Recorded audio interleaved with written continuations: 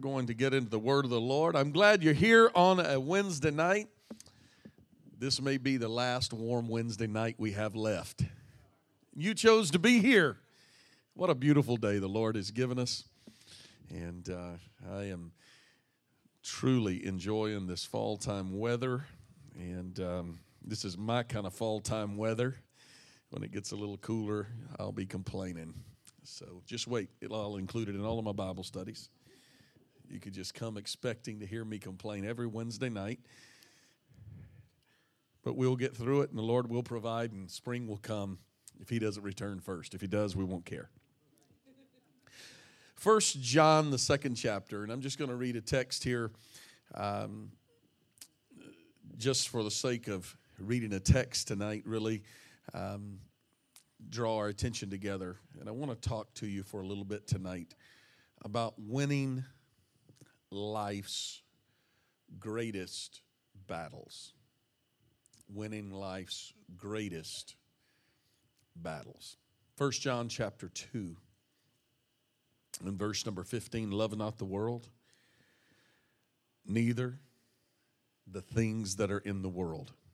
If any man love the world, the love of the Father is what? It's not in him. For all that is in the world, the lust of the flesh, the lust of the eyes, and the pride of life is not of the Father, but is of the world. The world passeth away, and the lust thereof, but he that doeth the will of God abideth forever. God bless you. You can be seated tonight. Thank you for standing, and maybe if I was more tech savvy, I would know how to pull a clock up on my iPad. They removed the clock from the back wall, and I forgot to wear a watch tonight. You folks are in trouble. So if somebody would be so kind as to loan me a watch, that would be appreciative. Thank you, Brother George. Don't judge him. I asked for it. Don't judge him.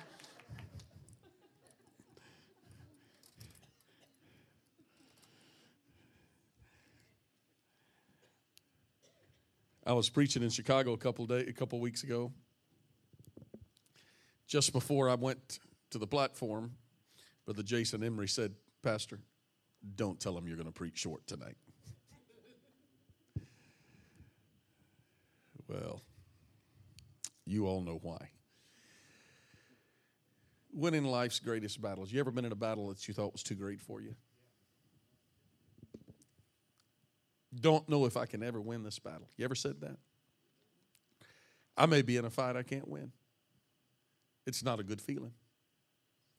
Don't really know what I'm going to do. I got to tell you, I face those situations. I help people. I help others, and sometimes myself I cannot help. You ever been there? Great battles. There's a lot of battles, but then there are great battles. Now, I would say that every battle that you're in feels great at the moment. But we all know that battles could be measured when we get on the other side of them. We look back and know this battle maybe wasn't as big as we thought it was going to be. And then we get into battles and we think, oh, it's nothing. And then all of a sudden, out of nowhere, comes the big hurricane that just smashes into our life. And we realize, wow, I can't win this battle. We live in a constant threat of attack from the enemy, from the world, from the flesh, and from Satan. It's really the three major areas that we have to be careful and have to be aware of. There are three areas we must always be on guard of attacks. We're attacked by the world. We fight battles with the world. We fight battles with the flesh. And we fight battles with Satan. Now, the reason that it's important for us to know this is because the way you respond to each of these battles is different. How many of you know you can't battle the flesh by the Spirit? And you can't battle the Spirit by the flesh. And I'm going to explain this to you. There's a lot of things that we can do for ourselves. Some of us we face battles, and we're fighting the battle in the wrong way. We're fighting an attack from. We're fighting something that is in the flesh. And if our only response is, well, I'm just going to pray for it. There's nothing wrong with prayer. Don't get me wrong. We have to pray. But there's some things that praying alone is not going to do. We've got to do more than just pray. There's some things that faith will really do wonders for, but faith alone will not do them. That's why the Bible says faith without is dead. That's why Jesus said, this kind come not out by much prayer and. You see, he's saying there's some other elements that are involved in this battle. And so our main battle here, our battles where we have to watch the attacks from, is from the world, from the flesh, and from Satan. But we do live in an arena that is in constant threat of attack from all these three areas. Now, we overcome the world by faith. I want you to say that with me. We overcome the world by faith. We overcome the world by faith. The world, the word world, actually comes from the Greek word cosmos, which in the broadest sense means the invisible sense or the invisible system of ideas, activities, and purpose of the present world. So it is the system of ideas, of activities, and purpose. James chapter 4 tells us that friendship with the world is enmity with God. Whosoever therefore will be a friend of this world is the enemy with God. James chapter 4 tells us, if you are a friend of the world, you are an enemy of God. So you are choosing, by aligning yourself with the world or with the world's systems, that you are literally putting yourself in line as an enemy with God. I don't want to be an enemy with God. You're never going to win a battle when you are fighting against God. So we must overcome the world's temptations. Now here's how that the world will tempt us. First, the world will tempt us to seek its approval. How many of you know that's true? That's why that peer pressure. See, we talk about peer pressure with young people. We don't talk a lot about peer pressure when we come to adults because we're supposed to have outgrown that, right? Peer pressure. There are times that the world is constantly putting pressure on us. Political correctness is one of those pressures that is applied. It's being applied by the world today like never before. Political correctness. Don't speak, don't say, don't do, don't act. Don't publicize. Because if you do, you may offend somebody. Everything's offense. Now, I'm not over the hill yet, depending on where you put the peak. I'm putting the peak about 60. I'm going to live to be about 120. But I have lived long enough to know that the world's value systems have changed in my lifetime. Can I go a step further? Not only has the world changed in my lifetime, But there have been a lot of changes in what is acceptable and not acceptable, even in the church, in my lifetime. I was talking to somebody the other day, and they brought up 2 or 3 different issues that used to be big major issues, and I said, we lost the battle. And he said something else. I said, we lost the battle. He said something else. I said, we lost the battle. And he kind of looked at me, what do you mean we lost the battle? I said, nobody preaches against it anymore. Because the pressure of the world silenced the pulpit. The pressure of the world made its way into the church until the saints pressured the pulpit. Until the pulpits became silent, and now some of those things that we once cherished, we no longer cherish. Some of the things we held dear, we no longer hold dear. We must be careful to not conform to the pressure of the world, to seek its approval. Now, the world has many, many different avenues and ways of changing society. Now, we're all. I would guess across the board we would be a reasonably intelligent group here. Would you not say? Don't shrug your shoulders. Agree with me here, please. A reasonably intelligent group of people here tonight that I'm talking to. But you know, when they start programming, or when they begin to program our children to have a different viewpoint and that's before long it becomes acceptable with the children.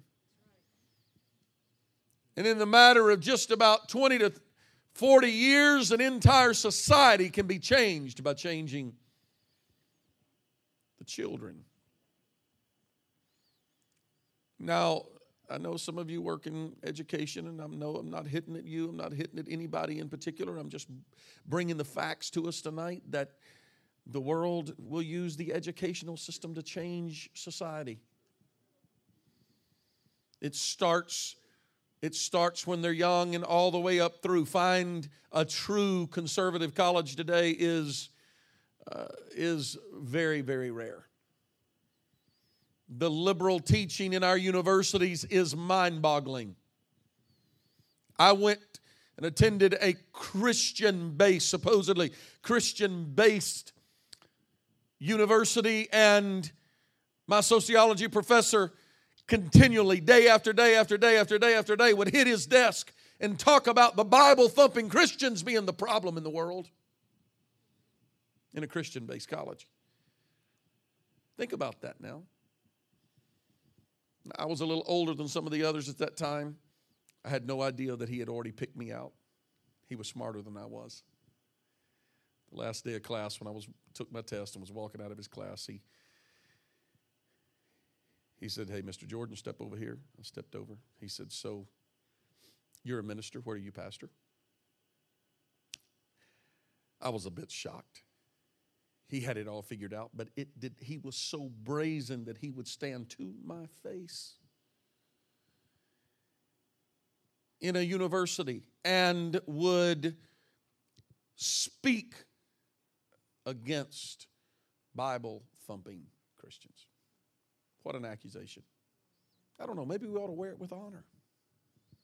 Maybe we ought to wear it with pride, because the world and its system works to change. If you think Hollywood is just producing movies for your entertainment and for their money, you are wrong. They are producing movies to change society.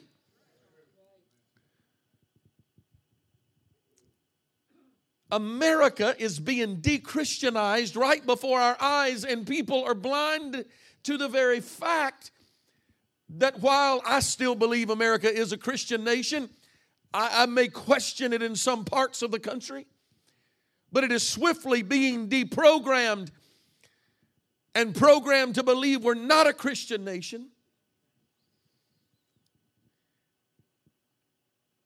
And all the morals and what was held as immoral and what was held as moral till my mother and father's generation was acceptable in my generation and is expected in this generation. It is the attack of the world upon society. If you think the world is for you, wake up.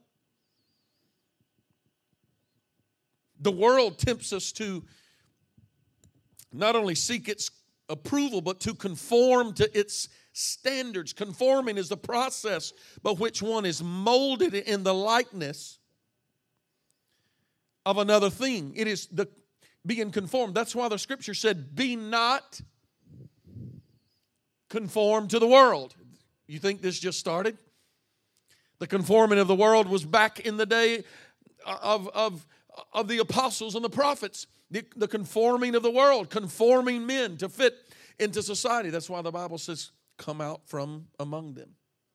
Be not conformed to the world, but be, here's a key word for you, transformed by the renewing of your mind. You know what renewing of the mind that it is talking about? It's not sticking your head into another university. Nothing wrong with education, but it is getting your mind into the Word of God. Digging into the Word of God, seeking God for counsel. Be renewed, be transformed by the renewing of your mind to prove what is that good and acceptable and perfect will of God. So the world is trying to get us to accept its philosophy. The philosophy of the world is very, very different than the philosophy of the church or the Word of God. The philosophy of the world says it doesn't really matter what the Bible says. It's irrelevant. The philosophy of the world says everything in the Scripture is left to interpretation. It comes to no shock to you when I tell you that this same philosophy is moving into the church. Well, the way I see it, well, Pastor, this is what I think. This is how I feel. It is the philosophy of the world that is contaminating the mind and conforming the minds of people, even the followers of Christ, into conforming into what I think, we got to get in the Word of God and see what it says clearly for ourselves. So we got to overcome the world. Secondly, we've got to overcome the flesh. Oh, we all love to overcome the flesh, don't we? Prayer and fasting, don't you just love it? You just love to fast, don't you? You love just interrupt your day by just disciplining yourself to prayer. Isn't that just easy for you? The only way to overcome this flesh is by crucifixion. That's why the apostle said, I die daily. The word flesh in the Greek literally means living out of one's own resources. Living out of my own resources, my own thought process. Living out of my own resources, my own empowerment.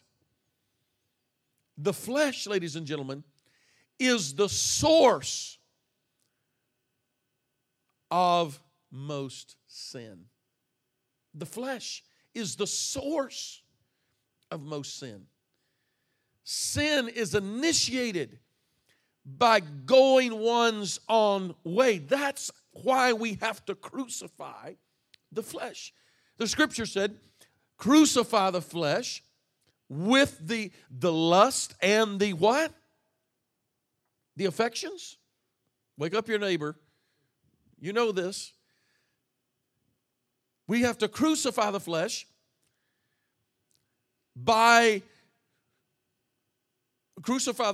and the affections thereof, the things that the flesh has an affinity to. What does the flesh have an affinity to?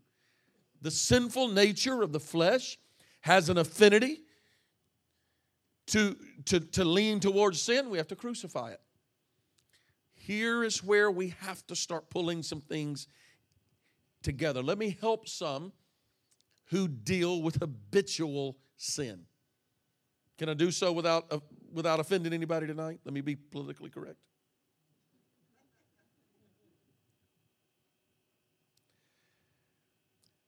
I'll use the word addiction tonight, or I'll interchange that with habitual sin. They both are simultaneous, okay? The world likes to use the word addiction. It's okay. I will use the word habitual sin because sin has a pull to it. That's really what an addiction is. It is a habitual sin. It is a habit-forming sin. How many of you know sin is habit-forming? That's why the liar tells another lie until it becomes part of who he is, and he speaks, and he speaks untruths, and that he lives out the untruths in his life. He begins to see himself through an image that he has created in his mind by his own lies. There is no reality to his life. There is no substance there. It's all fake.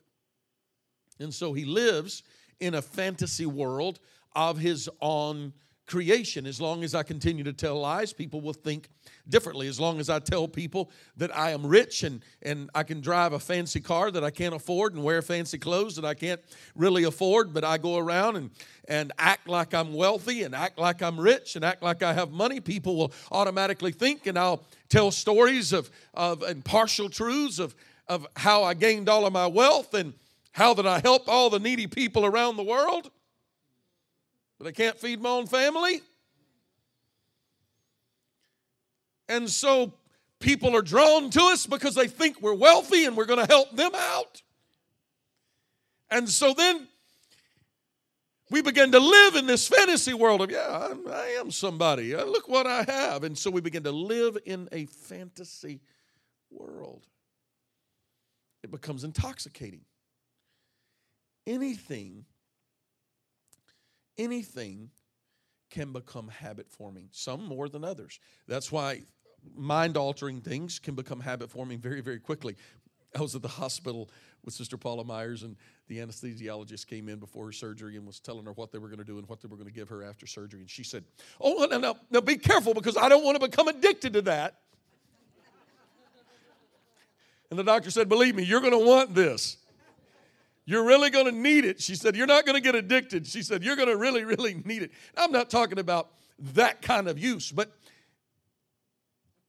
there are people that get addicted to all sorts of things, particularly things that affect the flesh, the physical body, and the mind.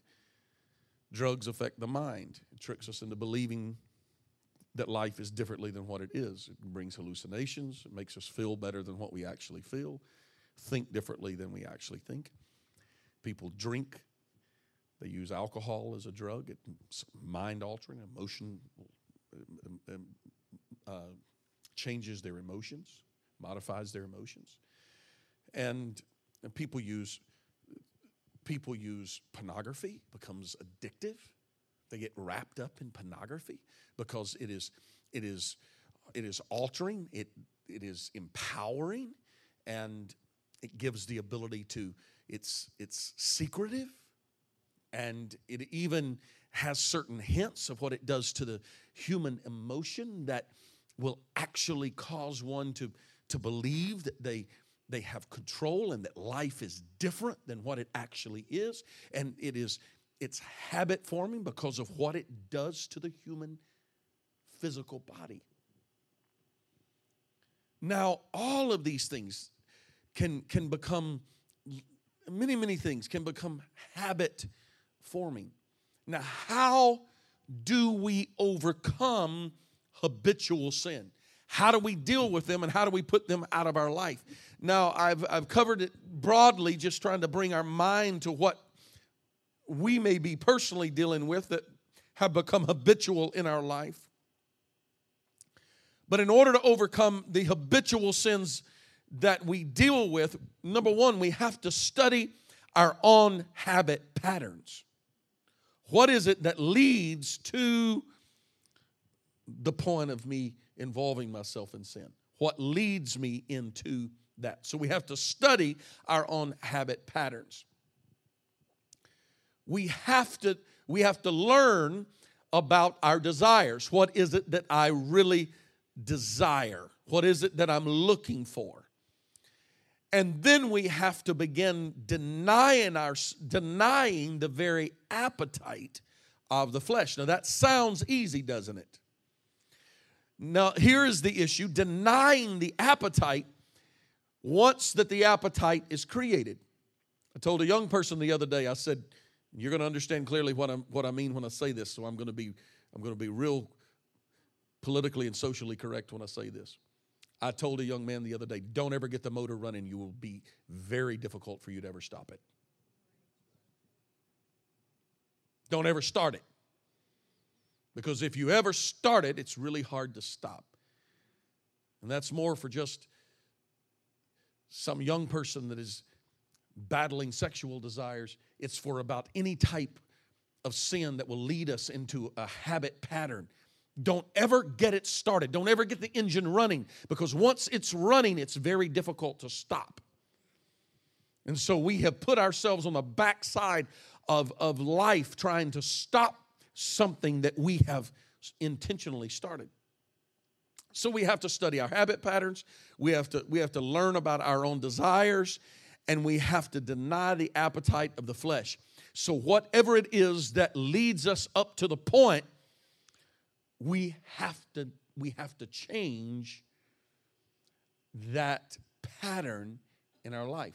I'll break it down, make it real simple. If the sinful issue is the conversation, the dirty conversation at work that always happens at 10, 2, and 4, around the water fountain, I got an idea. Avoid the water fountain. Well, Pastor, don't you know I have to have water? I work hard. Go at 9 and 1 when the old acquaintances aren't there. Change the pattern that is leading into the sinful habit. Whatever it is that you're doing, do something different. Change the pattern of your life. Now, Pastor, you're now getting into psychology of sin. No, I'm trying to help some folks that deal with the same thing and they pray through over it. And yes, they were sincere when they prayed through over it, and they go right back into it again. And they repent, pray through over it, and go right back to the same thing. I think it was an apostle that said the very things I would do, I wouldn't do, that's what I do, and what I wanted to do, end up not doing that. So we're not alone in some of these battles that we have to deal with. But in dealing with them, how do you crucify the flesh? I crucify the flesh by denying myself the visit to the water fountain. Well, everybody else is going to the water fountain. I'm going to be busy. I'm going to find something else to do.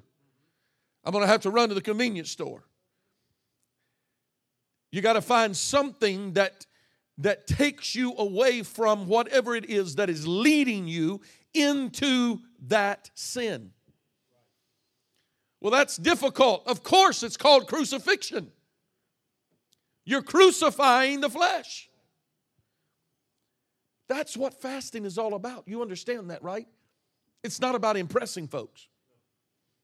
We do every year. We fast more than just the beginning of the year. Some people think we only fast one time a year. Of course, we fast other times of the year. I call a fast at the beginning of the year. We fast throughout the year. Some of our young people last week some of our young guys, proud of them. They did a 5-day fast last week. Some of them for the first time to be able to do that. But in fasting, it's not about being public. It's not about talking about it. When we do corporate fast, of course, long corporate fast, we do the Daniel's fast for 21 or 40 days, and we encourage one another. But it's not about boasting and getting on Facebook and, oh, look at me, I'm fasting. You just got your reward. That's not what it's about. But we do promote it, and we try to encourage one another. So please don't ever get that out of order when we're promoting fasting in the church. And when we do it together corporately, of course we know one another are fasting, but we're not doing it to impress somebody. Well, I'm going to sneak around. Well, you're not fasting if you're sneaking around. Who are you impressing here? You do know that your fasting doesn't impress God, right? He's not impressed. I've had people say, well, man, I fast more than everybody else. That's nothing to brag about.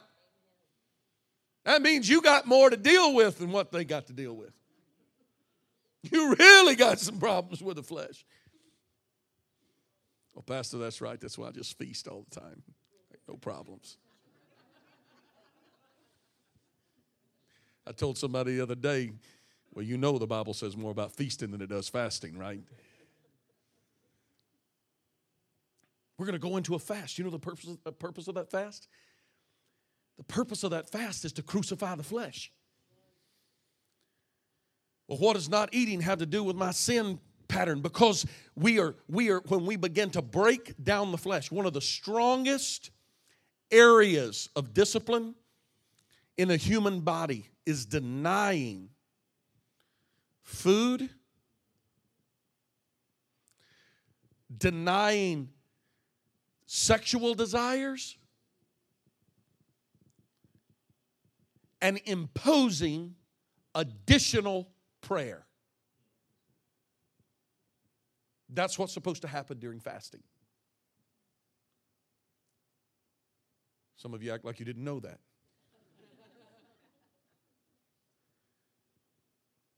Because they're the most difficult battles to deal with. And by doing so, we have just opened ourselves up to being more sensitive to the Spirit. Then it becomes easier to say no to the habit pattern. That's why breaking habits in your life is easier done when you develop prayer and fasting into your life. Because you're denying the flesh. You are crucifying the flesh. Everything that you overcome in the flesh, everything that you deal with in the flesh, and that you are fighting to overcome, should have a spiritual additive back into your life. Let me try to make this more clear. When you are overcoming sinful habit patterns, sinful nature habit patterns in your life, when you take something out, when you remove something of that sinful nature out of your life, add back in something that is spiritually significant to fill the void. Otherwise, you will have a tendency to fall right back into that same pattern. When somebody comes into the church and they've been living a life, maybe they've lived a party life and they've lived a life at the bars and they've got all the friends and that's where all their connections are. Pastor, it's going to be hard. How am I going to break away? What am I going to do? How am I going to get away from all of it? You got to replace it. I won't ask anybody in this room to respond. But maybe some of you might have even heard me say this before. Pick up your phone. Make your last text message and tell them, I don't hate you, I love you. You have been a friend for a long time. I care deeply about you, but I am changing my life. During this time of the change in my life, I will not be able to help you. I will be changing my phone number. Please do not seek me out. If you ever need to find me, you can find me at the altar on Sunday at 850 Delphi Avenue. God bless you. Send, delete, change your phone number, and move on. Oh, Pastor, that's hardcore. Try it any other way, you will fail. Those are my friends. I've got to save my friends. I got to get my friends in church. You're not strong enough yet. The time will come that you'll be able to do that. But today you need a separation from them. Well, Jesus ate with sinners. I believe the Holy Ghost in me. Greater is He that is in me than he that is in the world. It's not about the Holy Ghost. It's about the habit pattern that you have developed. You go back to the bar and try to save your friends, you will end up back in the same mess.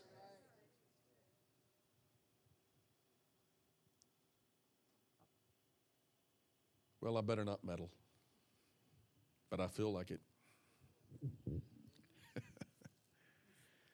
All sin is biblically categorized in three areas: the lust of the flesh, the lust of the eyes, and the what? Pride of life. The first two are very easily identified. The lust of the flesh is the desire of the heart, the flesh. The lust of the eye is also a desire of the flesh, but it is a desire for the things, it is the desire to gain and have and want. The lust of the flesh can be categorized in things more than just the desire that you want. It's more an internal desire. The lust of the eye is more a physical desire. But then the pride of life is the attitude toward issues. I want you to say that with me. Attitude toward issues. The pride of life, pride is an attitude, right? The pride of life is an attitude toward issues. A lot of people say, well, I can control the lust of the flesh and the lust of the eye, and I don't have an issue with the pride of life. I'll let that settle for a little while.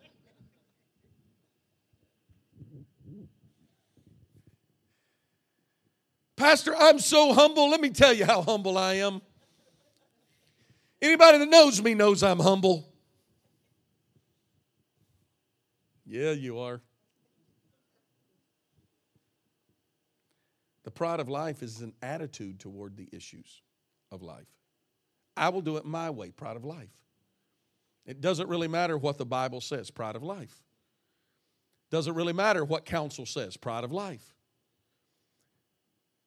Pride boasts yourself and lifts yourself above those that are supposed to be able to speak into your life. The pride of life causes folks to believe that they are smarter than the professor. The pride of life causes people to believe that their way is better than the Bible way. The pride of life causes people to ignore all counsel around them and go ahead and do it the way they wanted to do it to begin with. The pride of life says what I think, what I know, the way I like to do it. The pride of life. Romans chapter 7, about verse number 18 says, for I know that in me, that is in my flesh, dwelleth what? No good thing. For the will is present with me, but how to perform that which is good I find not. For the good that I would do, I do it not, and the evil which I would not, that I do. The pride of life is destroyed when we reach the point of saying, hey, in me's nothing good. That's the beginning of breaking down the pride of life. There's nothing good about me. It's one of the hardest things for the human race in this culture to do is to overcome the pride of life. Repentance is being skipped over by so many people in a rush to say, I'm part of them. I got the Holy Ghost. Did you repent? I think I read in the Bible somewhere, have you received the Holy Ghost since you believed? Let me ask a question. Have you repented? Because it's not a question that is asked too often from the pulpit any longer. Have you repented? Repentance is getting honest enough with yourself that the pride of life is broken down. Well, Pastor, why are you talking to a church full of saved folks? Because it'll creep right back in if you're not careful. And we'll get boasted up in who we are, and we start thinking all these things. Page 4.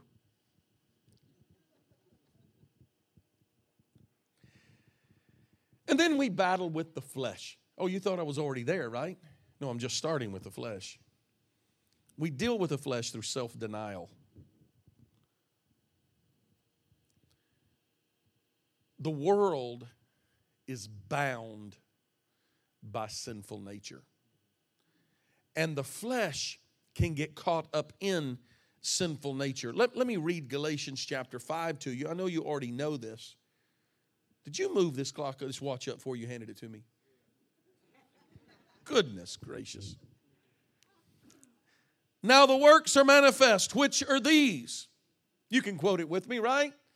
Adultery and fornication, uncleanness, lasciviousness, idolatry, witchcraft, hatred, variance, emulations, wrath, strife, seditions, heresies, envyings, murders, drunkenness, revelings, and such like. All of these are works of the flesh. Could I just stop and tell you that I could do an entire study just on those things that I just gave you? We could just break each of those down individually. We could do a series and I could teach each of those individually and we could talk about what they are, and they are so broad. All of a sudden we'll begin to see ourselves in the sinful nature of our flesh. The world is bound by these things. There is a right response to the flesh. Galatians 5:24. And they that are Christ's have crucified the flesh with the affections and the lust. So we have to crucify the flesh. All right, now, since Brother Harding has sped up the clock, I got to hurry. We overcome the devil by resisting. The Bible says resist the devil and what? See, we blame a whole lot on the devil, but the truth is I don't think that is your greatest battle. He is planting seeds. He is throwing things at you. Yes, of course, he is. He is at the core responsible for all sin. But the devil himself is very easy to overcome. Whom resist, being steadfast in the faith. Oh, I wish I had time to talk about this. You resist the devil by being steadfast in the faith. It frightens the devil when he knows he's never going to persuade you to believe anything but what you believe. It scares him half to death. What am I going to do? What do I do with this one? I can't persuade him. I can't change his mind. I can't do anything. There's no vacancy. Neither leave space. There's no vacancy. I'm full of the Holy Ghost. No vacancy. I'm resisting the devil. There's just some basic principles of overcoming the devil. Love not the world, neither the things that are in the world. It's very, very simple. Resist the devil. Well, that's what I try to do, Pastor. I try to resist all this sin. You know, I went down to the bar the other night, and I just told him I'm not going to drink. But, boy, I ended up before it was over with. That's not resisting. You resist the devil by saying, go to the bar. Get behind me, Satan. I'm going to the church. Going the other direction. Tempt me to go to the bar, I'll show you. I'll go to the church and pray an hour. Throw a fit and lose your temper. You know what? I think instead of that, I'll just talk to the Lord about it. Whatever the sinful nature is can be overcome by resisting the devil. So these three enemies that operate in the world, that operate in your life, that bring these great battles in your life, all come at you from different ways and different sources. Paul uses the word flesh in several different ways. In this particular passage, Paul denotes that the flesh, he denotes the flesh as the evil carnage of man that is often bombarded by sin, and it becomes out of control because of the sin nature. And this flesh is directed in selfish pursuit rather than in godly living. Now, here's the thing. Some struggles are individual struggles. There's some folks that have struggles that it's just, man, it's an individual struggle. But there are a lot of things that people struggle with that we all struggle with.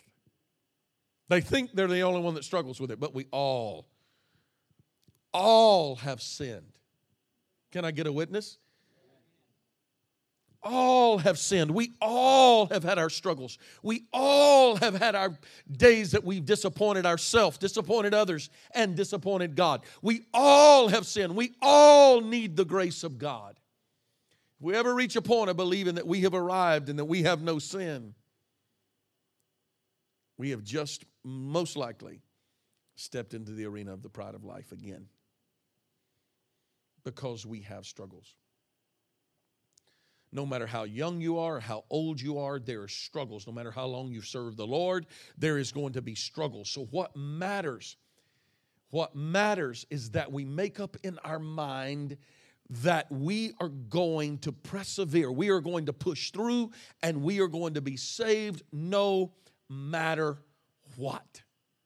When we make up our mind that no matter what comes my way, I will be saved. That kind of attitude, that kind of spirit, that kind of tenacity frightens the devil. When he knows that you are going to resist him by being steadfast in the faith, there is nothing that he can do to break you down. You are on your way to winning the greatest battle you have ever fought in your life. So no, I got to wrap this up and summarize this in the next 2 minutes. We all struggle with the world. We all struggle with the flesh. And we all struggle with the devil. Know your weaknesses. Know where you are. Don't put yourself in a situation where you are trying to fight alone.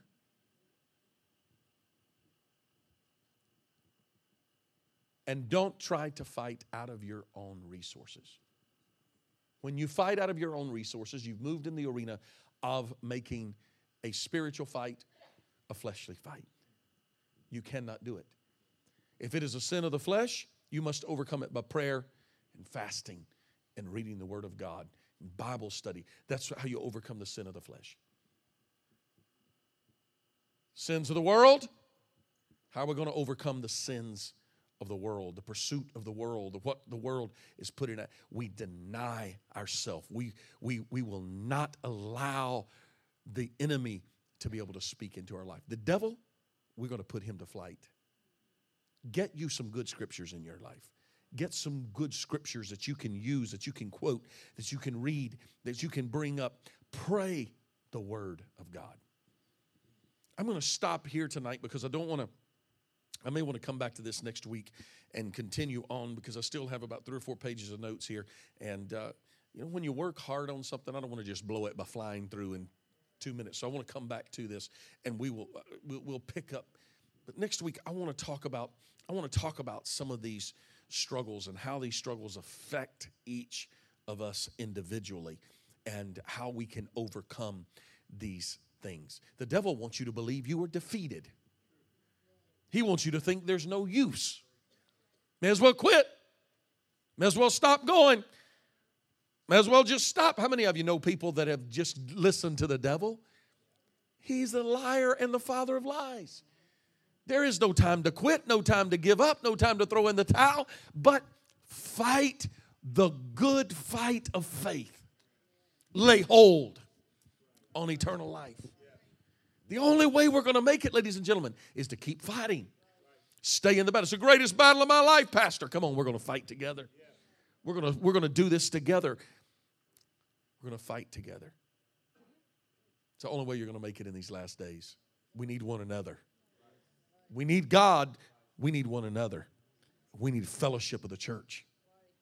Amen. God bless you. Stand with me tonight. Father, thank you tonight for your word. Your word is a lamp unto my feet and a light unto my path. Gives direction to me every day. Lord, I pray for every life that I have spoken into tonight, for every person. God, that maybe I've dropped a nugget of wisdom and I've dropped, Lord, we have looked into your word tonight, and I know your word has spoken to us, and I know your spirit has spoken what my inadequacies, Lord, prevented me from being able to say or do. But I'm praying tonight, Lord, that every person in this room would receive the word of God, and that the battles that we fight tomorrow will be easier because of what we have learned today. And I'm praying, Lord, for your help and your strength. I'm praying, God, that you raise us up to be a strong people. Raise us up to be a spiritual people. Raise us up to be a church, Lord, that is on fire and doing the work of ministry. We thank you for it. Be with every home and family, every individual. Keep us close to you. Bless us throughout this week, our youth rally on Friday, Lord. Send a special touch and anointing. And then our evangelistic services this weekend with Brother Mahaney, Lord, we're praying that you're going to send an outpouring of the Holy Ghost. And we thank you and believe you in Jesus' name.